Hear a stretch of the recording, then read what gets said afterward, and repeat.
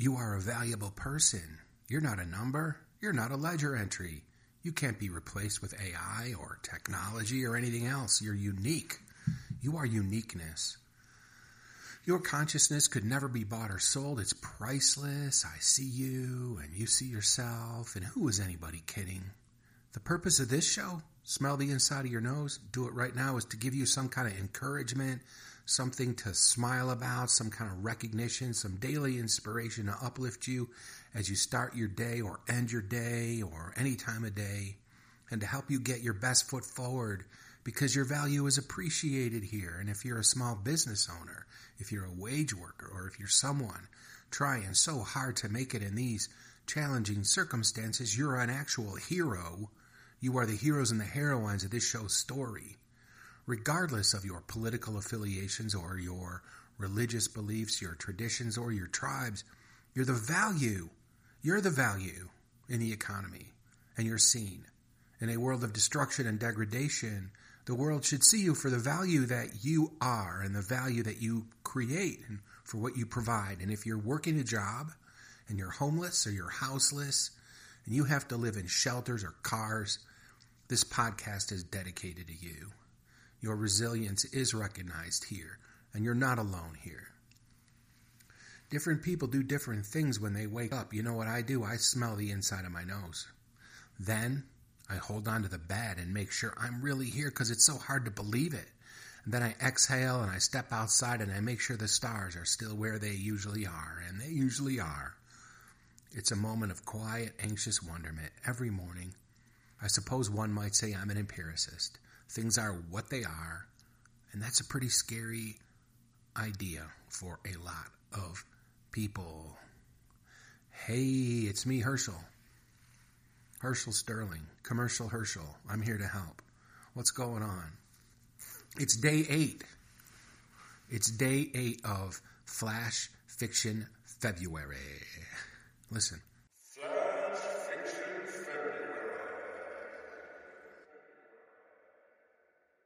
That's right. And today's story is kind of weird. If you don't know, what I'm doing is I'm writing a really short story every day, a flash fiction story, anywhere from 800 words to 1,200 words or something like that, 1,500 words, inside of like 45 minutes. Then I edit it for grammar, and then I put it on my podcast, and I publish it on Substack every day for 29 days. 29 stories, 29 days. Flash Fiction February. Today's story is about a couple of people who are taking the world as it comes. This story is called The Blast. Nuclear recreation at the edge of the end. The Blast. Nuclear recreation at the edge of the end. Sheila sits poolside and has a foo-foo drink with an umbrella in it. It's frothy. It has to be coconut and syrupy. Oh, this is delicious, she says. It's coconut and chocolate, and it's just to die for. There has been a heat wave since the nuclear blast took out the West Coast, and some people are making the most of the temperature change. We better enjoy this while we can, says Clarence. You know, the temperatures are going to drop significantly. Once the Earth rotates into that cloud of dust and all that debris, it's going to get cold.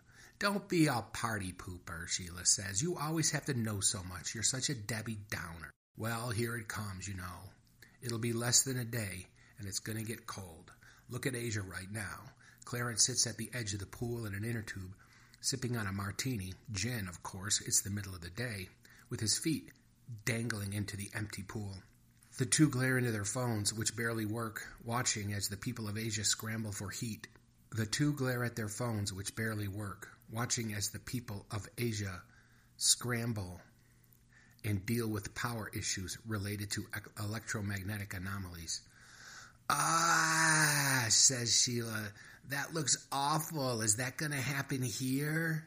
Yes, says Clarence, that is going to happen here. Just then their phones die completely and they can't get any signal. 90 degrees in the middle of winter. And it's going to be ruined by this stupid nuclear bomb. And now my phone doesn't even work.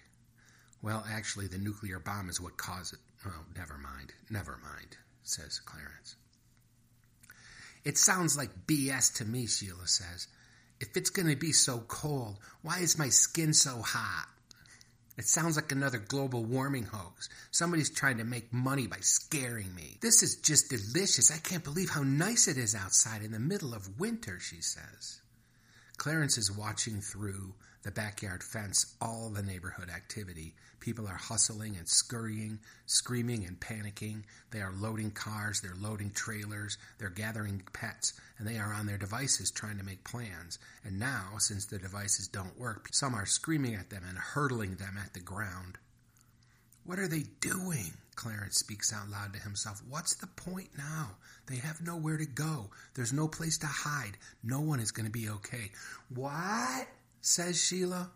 Nothing. Just think it out loud, says Clarence. Well, that's very rude, she responds. You just keep those thoughts to yourself.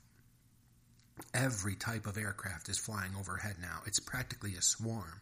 There are planes, helicopters, and other things no one has ever seen before, flying overhead at varying speeds and elevations. Hey, look at that. I've never seen one of those before. What is it? Sheila yells. It doesn't even have wings or propellers or anything. Look at it. Well, I think the very concept of classified has been unclassified, Clarence says. The sound of a loudspeaker can be heard in the distance. It's getting closer, and the two of them can't make out the announcements. What are they saying? Sheila asks. I can't make it out. They'll be close enough soon, says Clarence. A large pack of dogs, newly undomesticated, come barreling through the yard. They are barking and frightened, and they run full speed to the back of the yard, jumping the fence and back. There is one small dog, too small to get over the fence. It's alone, frightened and barking. Oh, look at that darling little cute puppy dog, Sheila says as she runs to the back of the yard to fetch it. Gunshots fire, and Clarence turns his head in the direction of the noise while taking a sip of his martini. I wonder if Mr. Fallon finally lost his mind. Then there's one final shot. I think so, Clarence says. Look at this little sweetie, Sheila says, holding the little puppy. The little pup is shivering, squirming, and putting his head under her arm in fear. Aw, she says. Now the loudspeaker is within range, and the two of them listen to the announcement. Please stay indoors and don't do any traveling. It is safer inside the buildings. Please stay indoors. Do not try to travel until further notice. Please stay indoors. Stay indoors. They want us to die at home, Clarence says. They want us to stay inside and make things easier for them to deal with later. We should go somewhere, honey, Sheila says. We could go up to the bluffs and see some sunset later, or watch all these airplanes and stuff. Clarence goes over to the garage and he retrieves a ladder. He leans it onto the edge of the roof of the house. This will be a good enough place to go see what's happening. No one's listening to the announcements. Everyone's leaving, and the roads will be jammed. We aren't going to be able to get anywhere, and neither are they anyway. He says this as he climbs onto the roof and begins making his way to the peak. As the ground rumbles and a very bright light appears to the east in the direction of Chicago, Sheila announces, I want to get up on the roof too. That looks like a blast. The end. Oh man, there you go. There's day number 8. Day number 8 of all my little stories and podcasts. And I did some GPT, I did some chat, whatever, AI stuff to come up with some titles and subtitles. I think that my title and my subtitle are better than these. I'm going to read them anyway. Nuclear Summer, Cocktails, Chaos, and Countdowns. Apocalyptic Poolside, Sipping Martinis as the World Burns. From Heatwave to Fallout, Surviving the End with Sheila and Clarence. Debbie Downer versus Doomsday, A Tale of Two Perspectives. Dystopian Delight, Sunbathing Amidst the Fallout.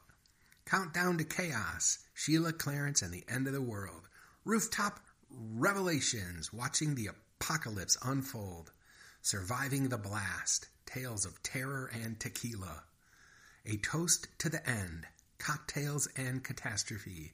Blast from the Past, Poolside Panic and Blast from the Past, Poolside Panic and Post-Apocalyptic Parties. Yeah, I don't know. I think my titles are better.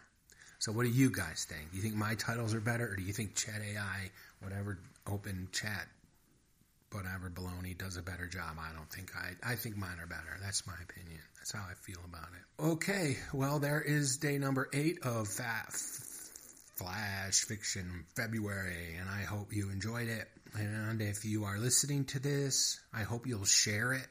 I really need some shares. Because I think this is newsworthy. I think doing 29 stories in 29 days and posting them all and podcasting all of them is noteworthy, and I think you should share this, and you should share all my stories. That's my opinion. I'm putting some time into this. You could just hit the little share button. Just throw it on your social media or whatever. It shouldn't be that hard. I appreciate it. Thank you very much. And thank you for listening. I appreciate that very much too. So you can find me all over the place. All you got to do is do a search for Smell the Inside of Your Nose on any podcasting app. Or you could search for Commercial Herschel on the interwebs. Or you could search for Herschel Sterling. Or you could search, let's see the different ones. I've got HowTube and BitChute, and those are Commercial Herschel or Herschel Sterling. And on Rumble, it's Rumble Early Risers, Herschel Sterling, something like that. And then on Web3, on all those Web3 apps like Blogstack and Stacker.news and Nostr and all of those, it's at Herschel. You can find me in all those places. But you know what time it is now? You know what time it is now? I think you know what time it is. I think you know what time it is. I think you know what time it is. It's time for, guess what? The send-off. The send-off is the same every day, only different. You ready? This place where we live is not a joke.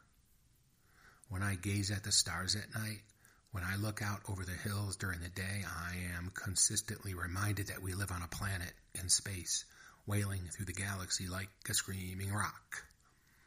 We are on such a small planet, in such a tiny galaxy, that no matter where we are, in our galactic cycle, the universe of stars seem immovable. That's incredible. We're a moment. We're an instant in an infinite universe. We are an infinite in an instant universe. And every event that has ever happened here, and that will ever happen here, happens simultaneously in the snap of a finger.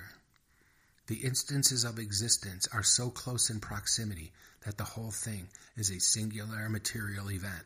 It's essentially over already. It's hard to believe we're even experiencing it. I hope we can be here tomorrow. There are people who would say that makes us insignificant. I very strongly disagree. The fact that we are so improbable is the very thing that makes us momentous.